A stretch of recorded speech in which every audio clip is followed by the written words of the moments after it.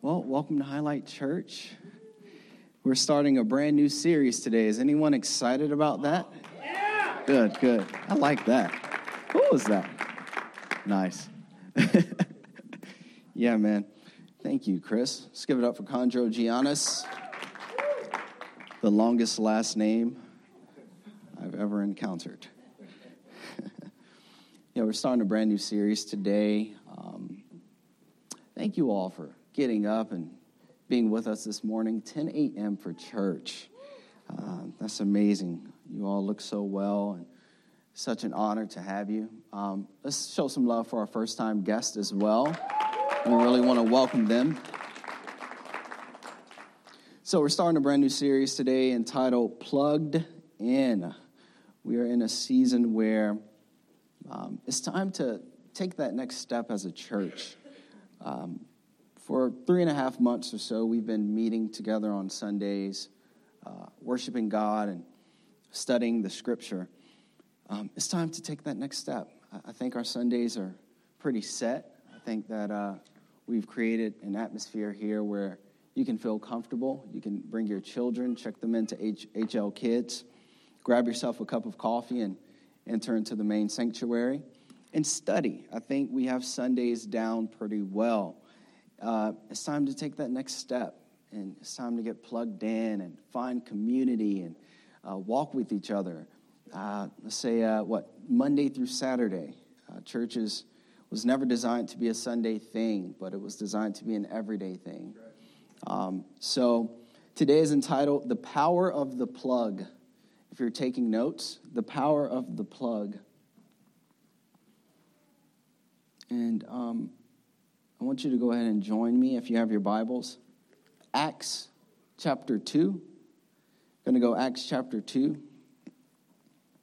This is in your New Testament. If you need to use your table of contents, that'd be fine. But it's right after the Gospel according to John. This is the Acts of the Apostles.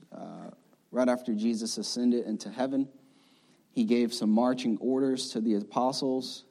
Apostles mean ambassadors or sent ones. They went from being disciples, followers, students, pupils to apostles. And that's in essence the trajectory of what your Christian life should look like. It should be, I'm a follower of Christ. I'm always a follower of Christ, but I'm also an ambassador of Christ. Eventually you want to go and spread that good news. And so Acts chapter 2, verse 40, it says this. Then Peter continued preaching for a long time, strongly urging his listeners, save yourselves from this crooked generation. Those who believed what Peter said were baptized and added to the church that day, about 3,000 in all. Wow, 3,000 people in one day giving their hearts to Jesus Christ.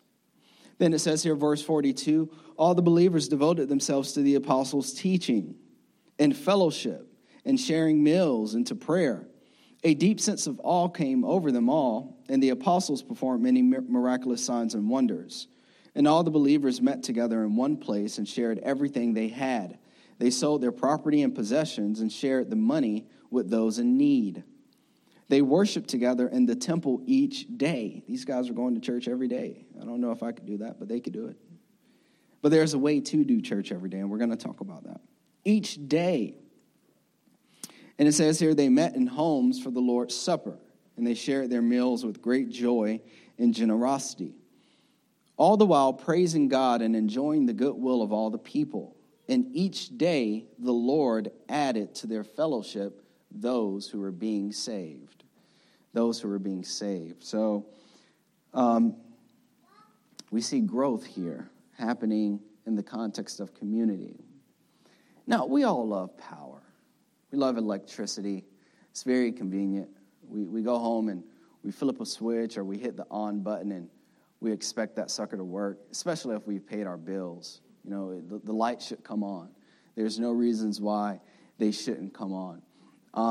Power outage. Anybody in the summertime? Anyone? Power outage. Summertime power outage. Show of hands. This is a participatory message. I need you to help me out here this morning. During the winter, power outages. Is that much in Maryland? Yeah? No, not really? No? Okay.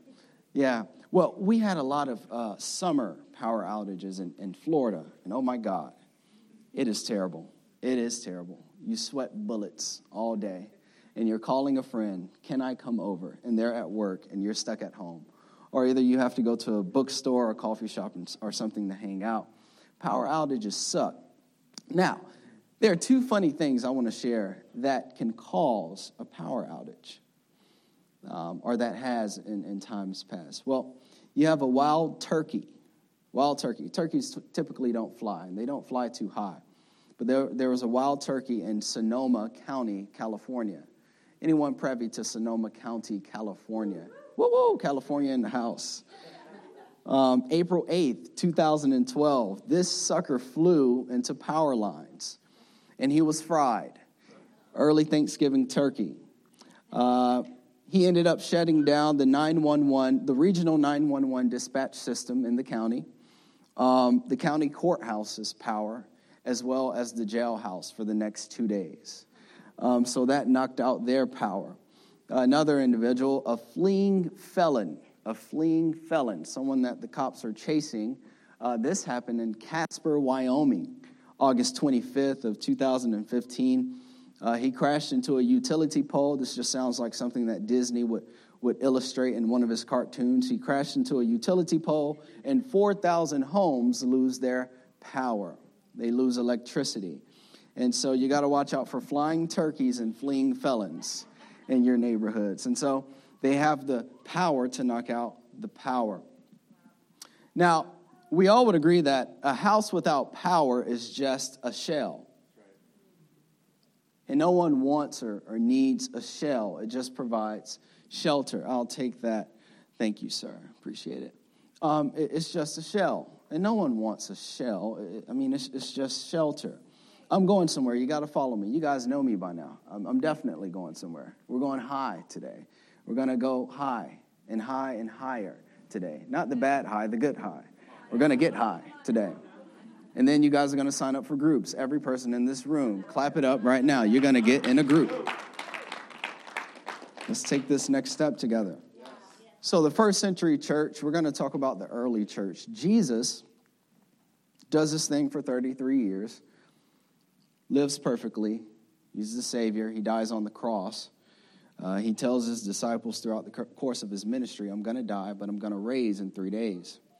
He raises from the dead 3 days later, and he stays with them for about a month and a half. 40 days, the Bible says, when he raises from the dead. He stays about a month and a half. He does miracles. He eats fish and honey. He's doing his thing. And then he gives them marching orders. He says, go and make disciples. Preach the good news to every living creature. Start here in Jerusalem, Judea, Samaria, and to all the other ends of the earth, everywhere. Go, I am with you until the end of the age. So Jesus is still with his church as we seek to do his work. And so, but he says this, he says, I'm going to send the Holy Spirit. So the Holy Spirit descends after he's taken up into heaven. The Holy Spirit descends on 120 disciples on the day of Pentecost is what we call it. Peter preaches his first message. You can get this in Acts chapter 2. Peter preaches his first message. He's filled with the Holy Spirit, and the people ask, what shall I do to be saved? What is it that I need to do to be saved from my sin, to be saved from my brokenness? And he says, turn, receive the Lord Jesus Christ. This promise is for you and your children and the generations to come. And so as we just read here, 3,000 people get saved. The number of believers goes from 120 to 3,000 plus in one day, one message. And so when people say, well, I don't like mega churches and all this, I'm like, well, the first church was a mega church. What's your issue? They just had the fabric of being able to grow large real fast, but grow smaller at the same time. And so this is what we're going to talk about today. The early church didn't meet in church buildings. They typically used the synagogue, maybe once a week. This was a building used for Judaism. They would meet on Saturdays, and they would teach the law of Moses and the Torah. Christians would use the synagogues, but they didn't stay in the synagogues. They would go and they would break out into groups of people within homes. So they would listen to the apostles because they didn't have the New Testament. They didn't have Matthew, Mark, Luke, or John. All they had was Peter's sermons, John's sermons, all the apostles' messages.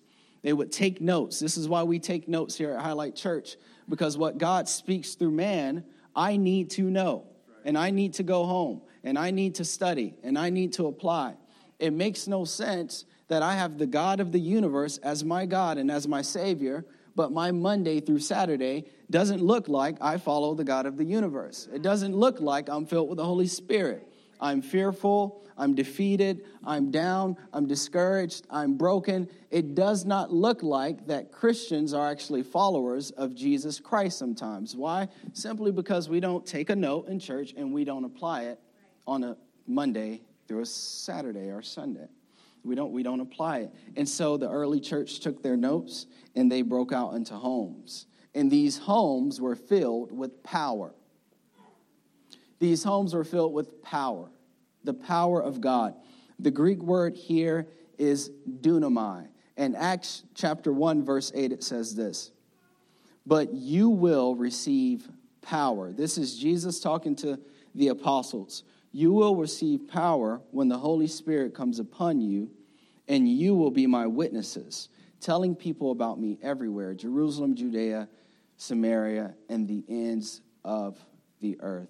You're going to receive dunamai, supernatural enabling, so that you can have victory every day of your life.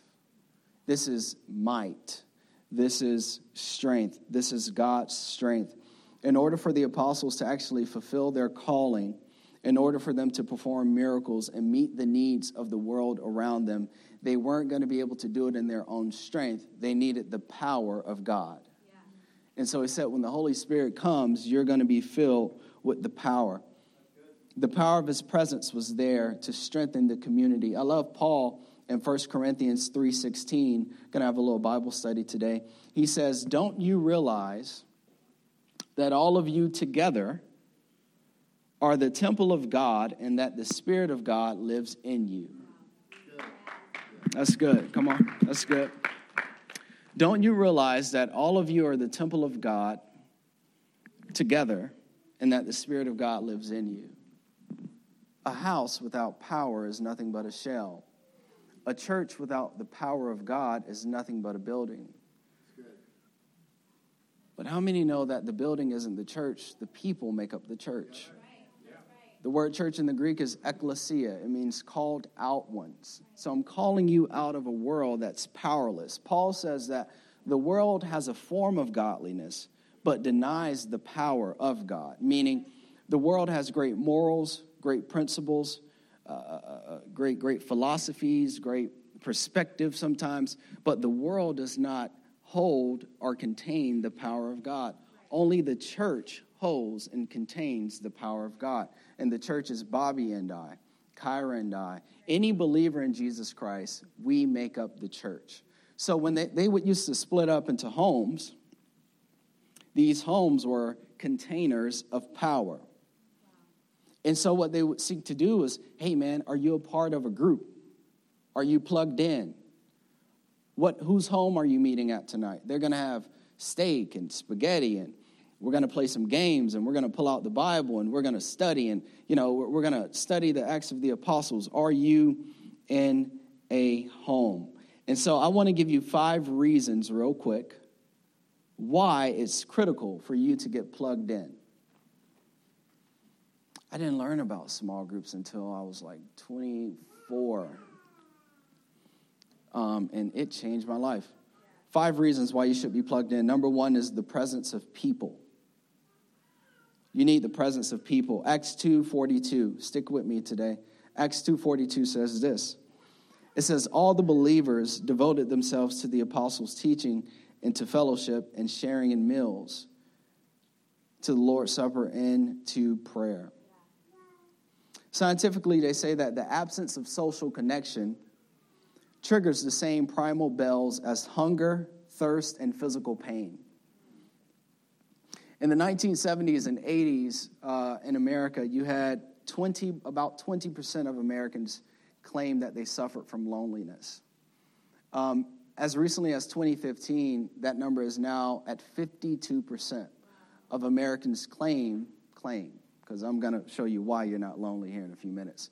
They claim to suffer from loneliness. So now it's become what's called an epidemic. And I wonder, how does the most connected generation of all time suffer from loneliness? How does that actually happen? And so some negative effects of loneliness: mental health. When you're lonely, if it's genuine, they say your well-being goes down mentally. Depressive symptoms increase. There's also an increased likelihood that you're going to develop mental issues the older you get. Physical health. They did a meta-analysis in 3 million people with confounding factors. Demographics and objective isolation. Maybe there's poverty or lack of resource, so they're just isolated from a certain demographic in society. 3 million people. And what they came out with is that there's a chance that there's going to be an earthly death increase of 26%, meaning that if someone within this demographic of 3 million people was meant to live to 100 years old, the chances are that they're going to die at the age of 75. 26% decrease in time. Loneliness will wipe you out. If you're 90, chances are you're going to die at 68. Loneliness. If you're meant to be 95, chances are you're going to die at 72. Loneliness. And so they say that it has major effects. But one definition of loneliness they described is that loneliness can be defined as perceived social isolation. Perceived, meaning that you're not lonely. You're not out there on an island. You're not by yourself. Perceived isolation. This tells me that there's a large group of us, I say us, including myself because I'm guilty of this as well. I'm not lonely. I think the thing is that I may not be utilizing the relationships and the people that God has actually brought around my life. Right. And I'm pretty much choosing who to do life with. And because these relationships that I'm choosing, these people that I'm choosing to connect with, don't have any substance or power, I perceive myself as being lonely. Wow. So I go to this place, and I go here, and I go here, but I'm still lonely. I'm still isolated because there's no substance in the relationship. You can be in a room full of people. You ever notice that? You can be in a room full of people and still feel lonely. Because there's nothing going on there. Well, we're here to make money together. Great. Let's call it work. Yeah. Well, we're here to hang out and play games. Great. Let's call it fun. Well, we're going to the beach party or the pool party. Great. Let's call it fun. That's great. That's recreational. That's awesome. But that's not substance. There's no growth in that. There's no investment in that. And we wonder why we still suffer from loneliness and there's still leaky parts and areas of our lives. The first church, here it is, they prioritized and they practiced the presence of people. And not only that, they were intentional about their time. So the Bible says they devoted themselves to the teachings of the apostles. So when they got together, they had an agenda. What are we going to do when we get together? Are we going to continue to talk about the same things?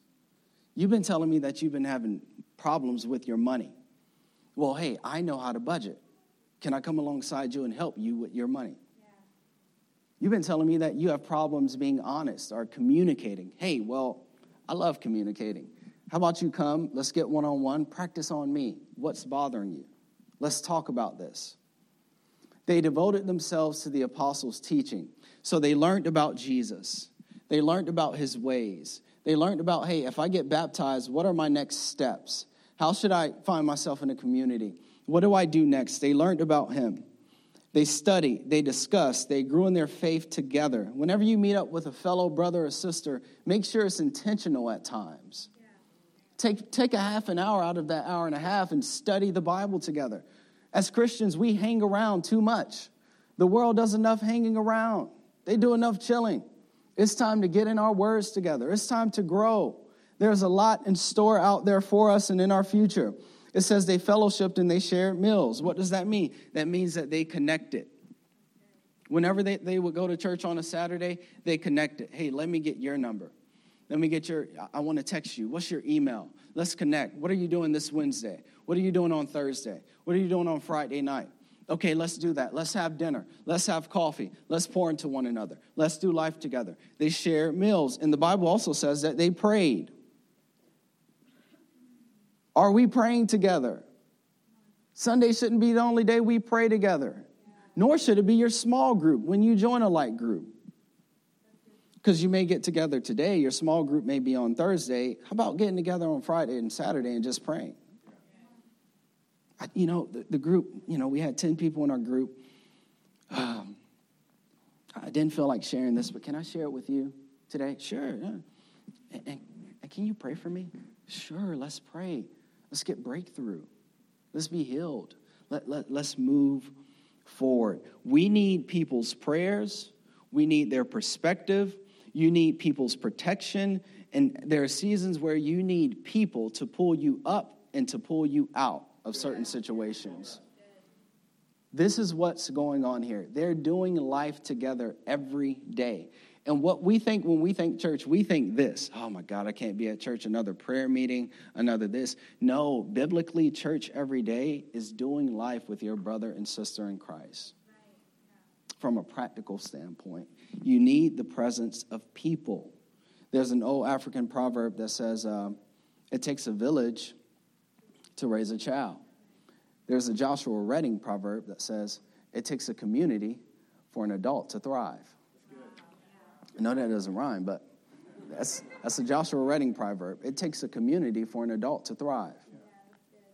Paul even said this about your marriage. He said, if there is a spouse that's non-believing or acting like they don't want to believe, you still need to be connected into the church.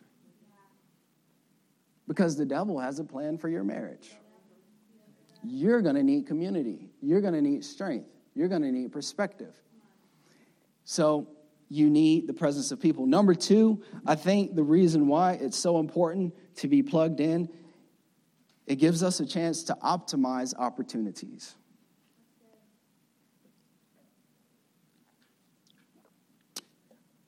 Acts 2:43 says this, a deep sense of awe came over them all, and the apostles performed many miraculous signs and wonders. I think it was 2013. I was at our old church where we were on staff, and Chris was working security. And I kept my eyes on him for a few weeks. And something on my heart just said, hey, go get that young man and tell him that you want to disciple him. I said, all right, I'll do this. So I approached him one day after service. I said, hey, man, we got a Tuesday Bible study. Come on over. Check it out. He came for about 4 weeks straight. On that 4th week, I pulled him aside after Bible study. I said, hey, I want to disciple you. Is that something you would be interested in? And he said yes. And he was at the time, 22, 21. So we had him over maybe once a week. We lived in a 2-bedroom, 1-bath, 900 square feet bungalow. Me, you, and Jaziel had just got married. And he would lay on the floor because he had a bad back. Chris has a bad back, y'all. Y'all pray for his back. He would lay on the floor, and we would go through the book of Samuel, like every day, chapter for chapter, the book of 1 Samuel, studying the life of David. David is the man. You need to study David. He's amazing. And then I said, all right, well, that's great. Once a week, Chris comes over, blah, blah, blah. My wife tells me, no, it needs to be more than once a week. I said, all right, all right, that's a bit much. But she said, we're going to invite him over for lunch, dinner. He's going to be over the next day for dinner. He's going to be over the next day for dinner. And so he would come, and it got to the point where I didn't even need to call him. He would just show up. Quite annoying. And there he is again, popping in. He would just show up. And so, eventually, and so a year or so passed by, and eventually he became like the production coordinator at our campus, doing an amazing job. And I said, hey, I'm the discipleship's pastor. I need you to lead a small group of men this semester. You're like, I'm 22 years old. I just really started growing in the Lord. I mean, what? I said, no, you can do it. Anyone can be a light group leader. You can do it. And so he did it. He stepped out. He led a book study, and he did an amazing job. And now today he's our creative director. And I'll be facilitating his wedding whenever that comes. And so optimizing opportunity. I promise I'm going to tie the scripture back in. I want to ask you a question. Are you aware of the potential and the power that you're currently surrounded by? The potential and the power in the crowd that you're currently surrounded by. There are some people in here that don't know the next person.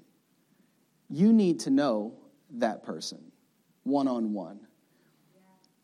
It's not my job, it's not Chal's job as the connections director to connect you with anybody in here. It's your job to connect with the people that you don't know, to break out of this shell.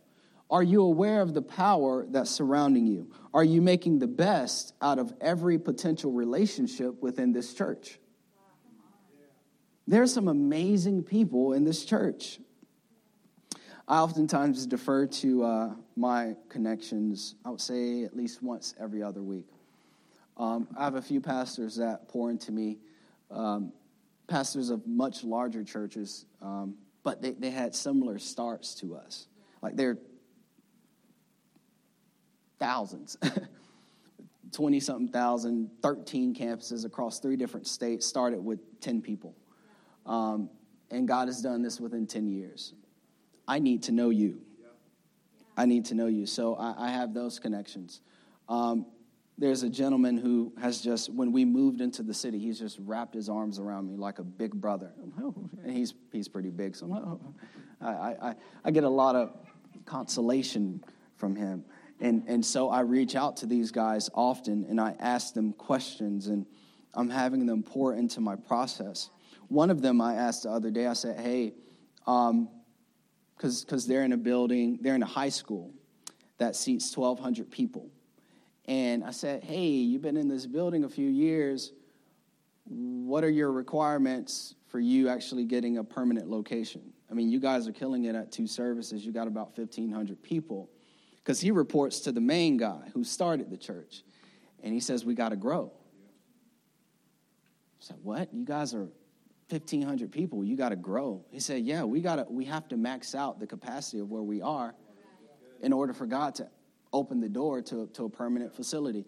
I said, well, whose responsibility is that? I mean, you guys are bringing in some good stuff. He said, that's my responsibility. I said, who's pouring into you? I have access to everybody in the world. He says, I have access to my leaders. I don't need a thing. You had 3 top disciples, Peter, James, and John. Yeah. We think, and he opened my paradigm with this. He said that, you got Peter, James, and John, who oftentimes followed Jesus. He says, we think that Jesus just said, Chris, Abu, and Erica, come with me. We think that was Jesus' approach to Peter, James, and John. He said, no. He said, I believe that they made themselves more available than the other 9. It's almost as if they stayed in class and they said, hey, Jesus, we want some extra tutoring on these subjects of leadership. Right. And so he said, Josh, it's my responsibility to grow. It's my responsibility to tap into the wells of the people that God has surrounded me by.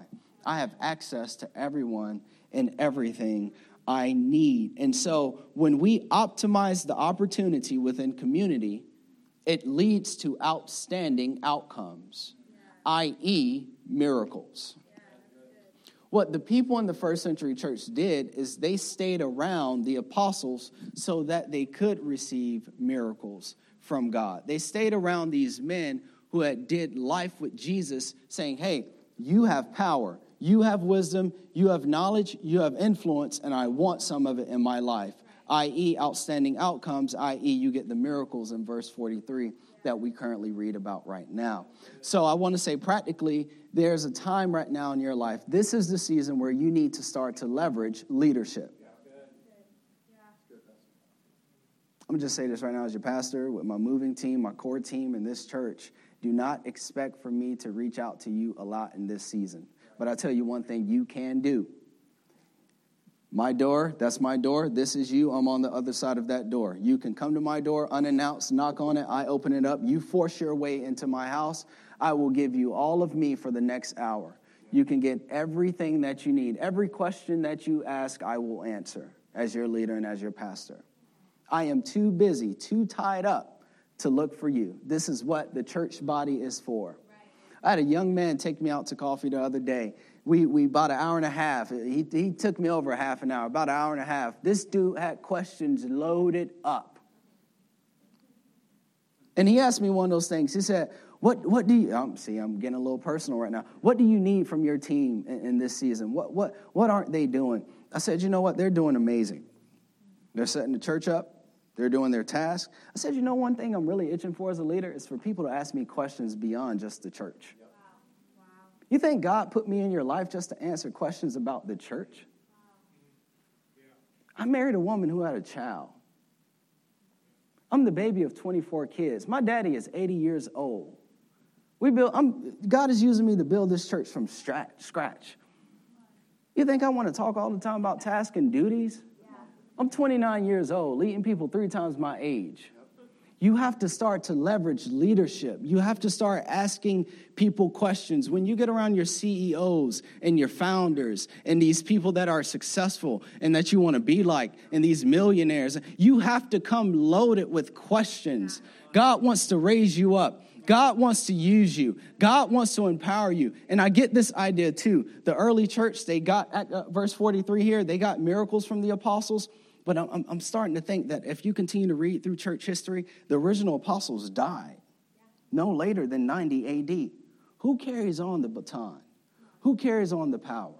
Who carries on the wisdom? That first early church that was there with them amongst the 3,000 people are the people's faith that we're currently riding on in this room. It was those 3,000 that connected and that got so much from the leadership of that first church. So I ain't calling you. You got to call me.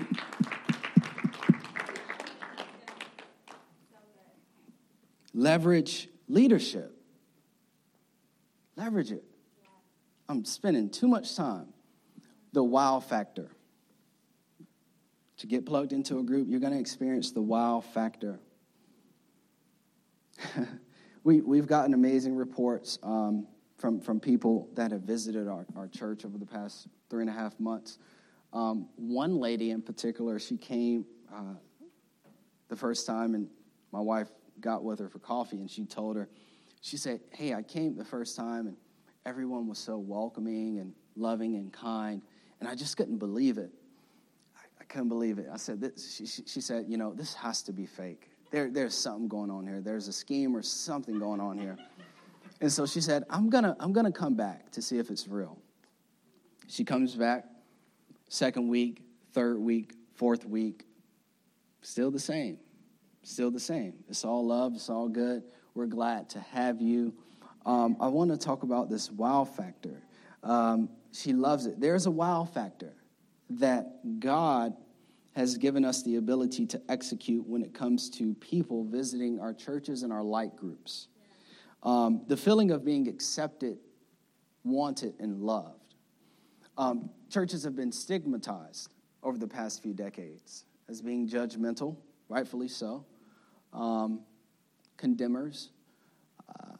They've labeled us as judging certain lifestyles, in which I don't think it's the church's position to judge, but to share truth. Yeah. Right. And so I also think sometimes when people visit churches and there's truth that's being preached or shared, they're offended simply because they don't want to change and give their sin to God and be healed. And we know everyone has to go through a process, but I think some of the labels that the church receives, the church can't help.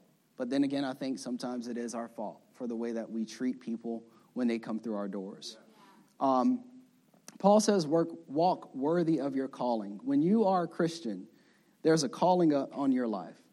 And it doesn't mean being perfect, but it does mean that you have to walk worthy of your calling. So this wow factor. Mike Mason, in his book, Practicing the Presence of People, he says that our greatest need is also the thing that we want the most, and that's love. Unconditional acceptance. That you can just step into a church because you need community. You need to hear the word of God. I think that people battle the devil Monday through Saturday. Right. They shouldn't have to come to church on Sunday and battle him too. Right. The church ought to provide that wow factor, that no matter where you are in life, no matter what mistakes that you've made, you can come to church, be safe, be encouraged, be loved on, and say, hey, we just want to walk with you. We want to see God's full potential operating in and through your life. And so Mark 12:31 says this, love others as well as you love yourself.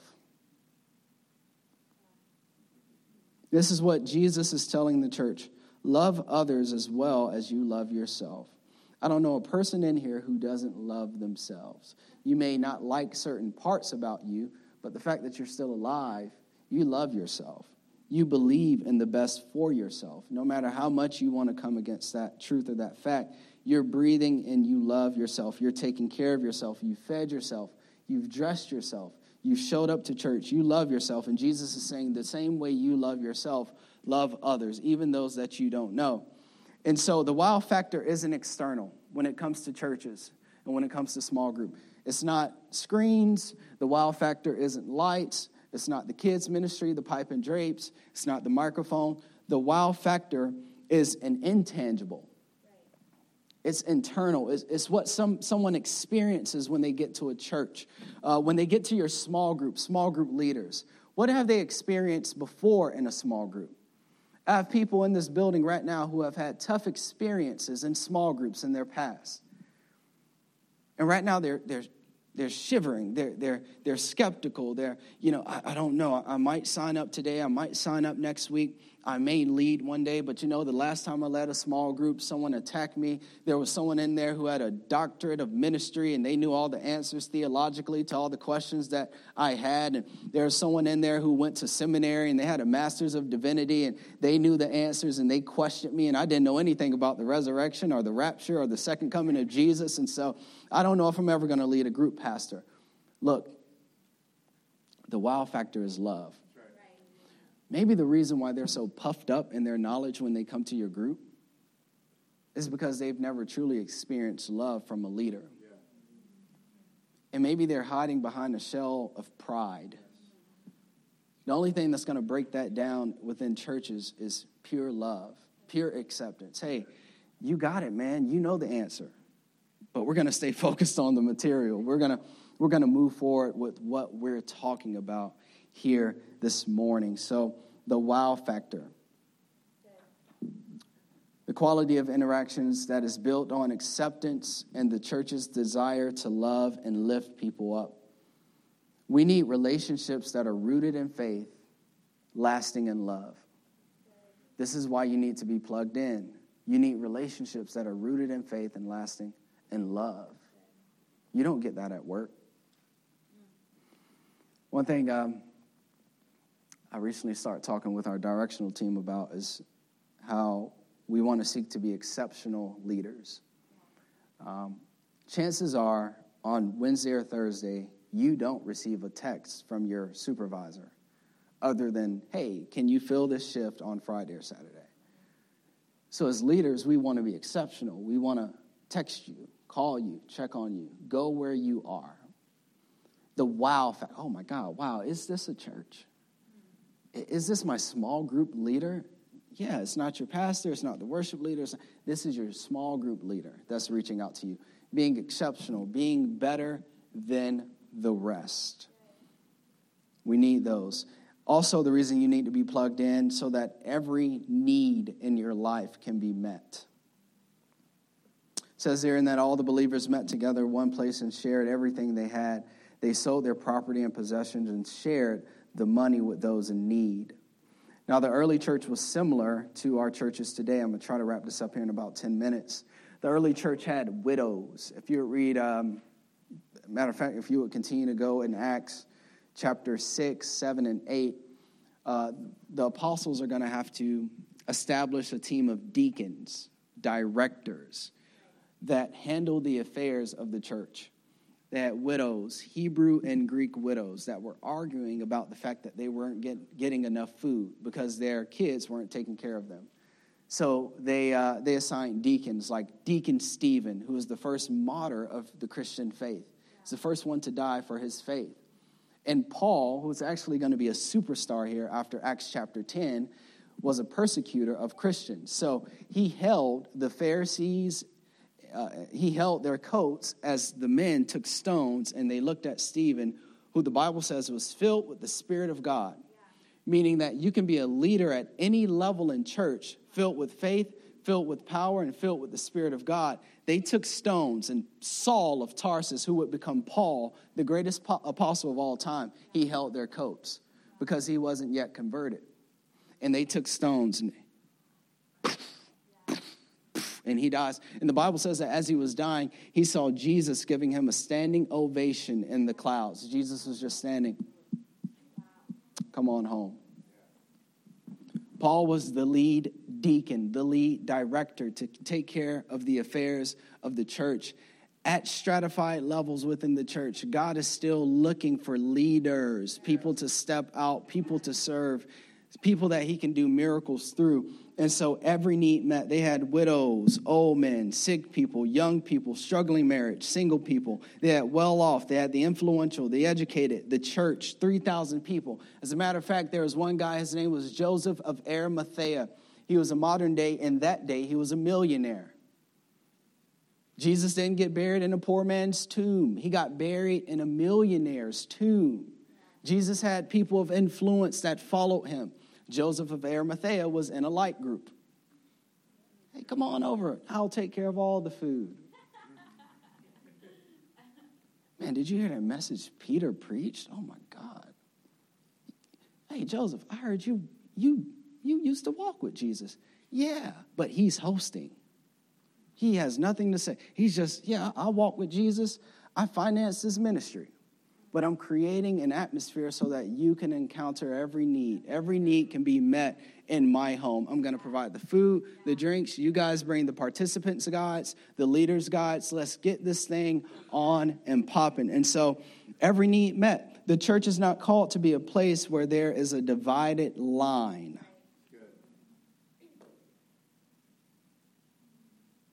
Not called to be a place of a divided line. The rich need poor friends. The poor need rich friends. Black people need white people. White people need Hispanic people. Asian people need Hispanic people. Indian people, I'm trying to go through my generalities here, need those people. There's not to be a line. Southern people need northern people. Eastern people need western people. There's not to be a line. The church that Jesus established was a church where it was everybody, all inclusive. Come on to my house. We need to grow together. Business people, medical people, stay-at-home dads, stay-at-home moms, nurses, students, professors, doctors. It was all good. And so you have this group that stays in Potomac. You have this group that stays over here. You have this group that's in D.C. You have this group. Jesus said, no. Potomac, get your butt over there to the villages. The village, get your butt to Potomac. Everybody meet in the central location. We're going to grow together. We're going to love on one another. There's not going to be a divided line within the church. There's not going to be a divided line in the church. Why? Because we all need one another at a certain point in time in our lives. My car.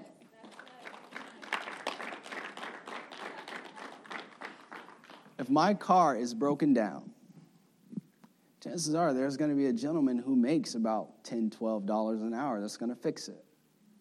I need him. Yeah. If I'm going to a restaurant, you need to tip at least 20%, especially if you go to Highlight Church. We got to stop. You need that waiter. That waiter isn't a slave. That person may come to your church one day. They may end up in your group. You need one another. They need you. You need them. And so I'm going to share this. Oh, yeah, the word fellowship means koinonia. Koinonia, sorry. Koinonia. I'm kind of slowing down. The worship team took a lot of my time, so we all right out there? I'm almost done. The word fellowship means to participate in contributing. To participate in contributing.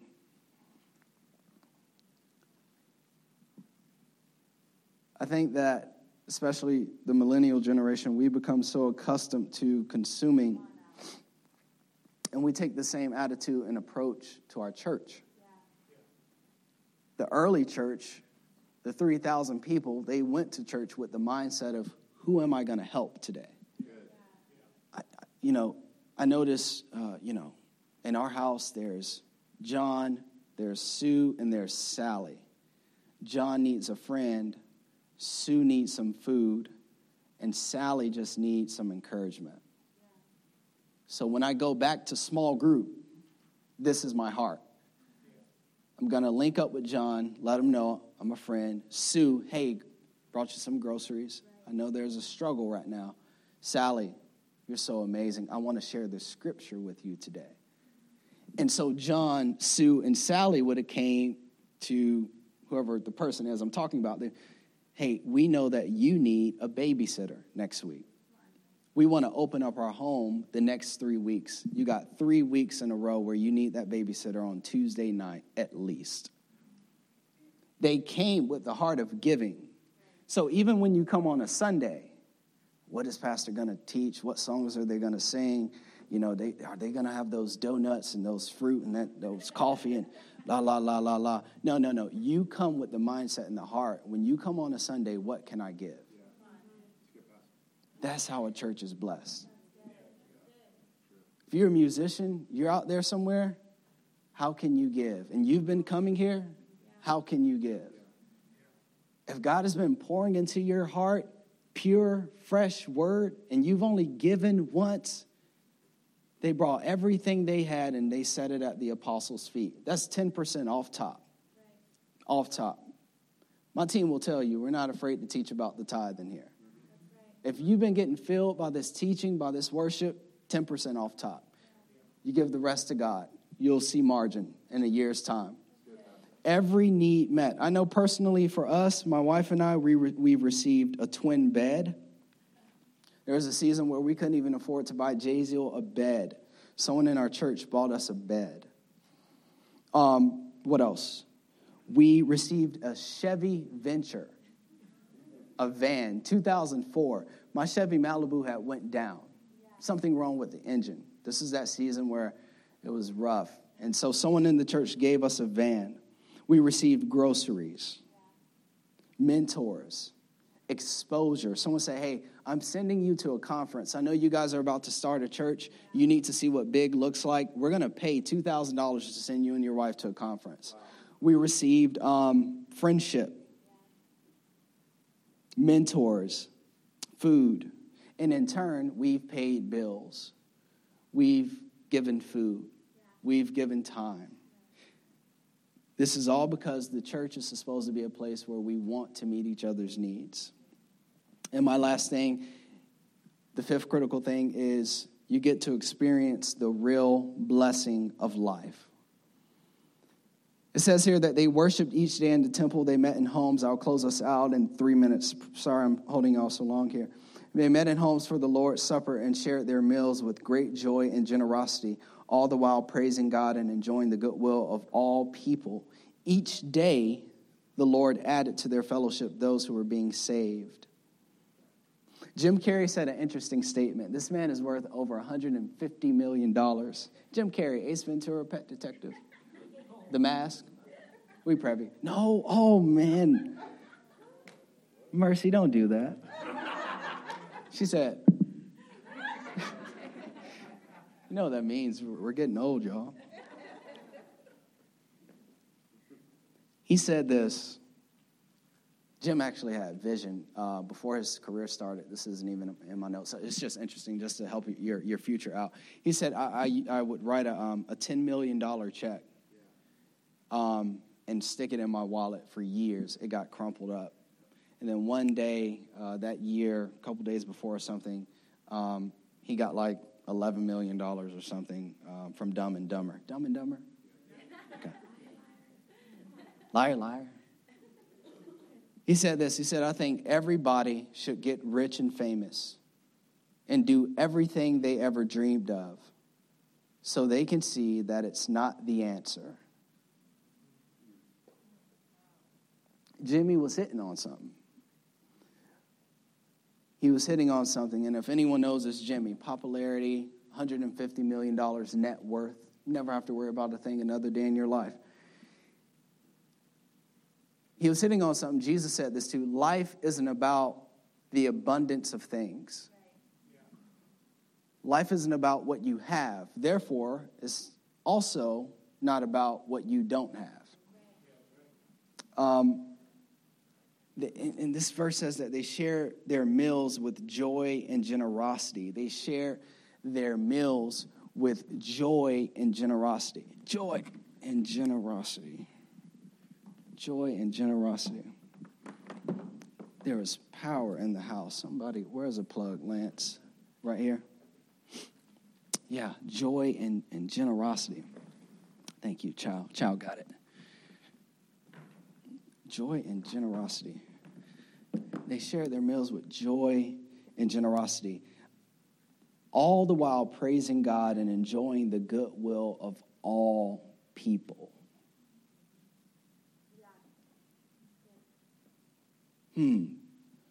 Joy. There's a root of joy. There's a source of joy. Not just God, not just the Holy Spirit. Because in Galatians 5, if you study the fruit of the Spirit, joy is different than happiness. Happiness comes when something is happening that you prefer. Joy is an internal thing that even when it's not happening, you still have joy. That only comes from God. You're in a state of gladness, of expectation, of peace. Joy. Enjoying the goodwill of all people. In the beginning, God created man. And he created man. He put him in a perfect context. So he had the abundance of things. He had the garden. He had all the fruit he ever needed. He had everything. You can say that Adam was a bona fide trillionaire in the garden. Nothing he needed. He said, look, but God said, there is an issue. There's an issue. He's alone. He's alone. And he said that it is not good for man to be alone. It's not good for man to be alone. So it seems as though he hardwired man to need community. When God created you, he created you to need people. No one has ever become great on their own, right? No one has ever been fulfilled on their own. He created you to need people. It reminds me of this phone. When the Creator designed it, it's broken as well. We're all broken, so it's a great illustration. When the Creator created it, he created it with a need. He created it with the need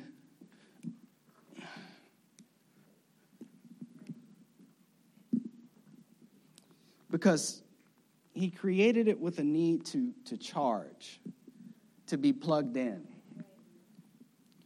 Because after a while, when you're not plugged in, you die. Well, Pastor, I've been lonely for a little while. I've experienced some extended loneliness in certain seasons. I'm alive. That's not what I'm saying. You're surviving. You're not thriving. He built it because eventually this sucker is going to die. It's already broken, and it's going to die. And when it dies, it doesn't fulfill its purpose. but it needs to be plugged in.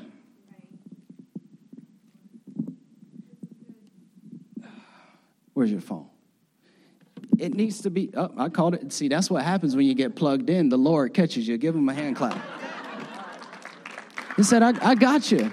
You plug in, I got you. This sucker's going to die too. These two live in the same home. They represent me and Kyra.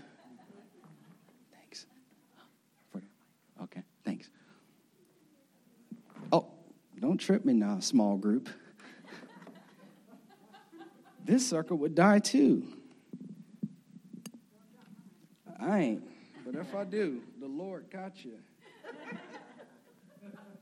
They would both die. But when they get plugged in, they're able to connect with the world. They're able to fulfill their calling. They're able to reach out. They're able to operate in power. They're able to, come on now, they're able to get on the internet, get on their Bible app, make those phone calls because they're filled with power. This is the small group.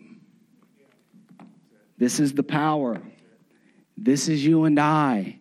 You need to get in a group. You were created to connect. You were put together to plug in.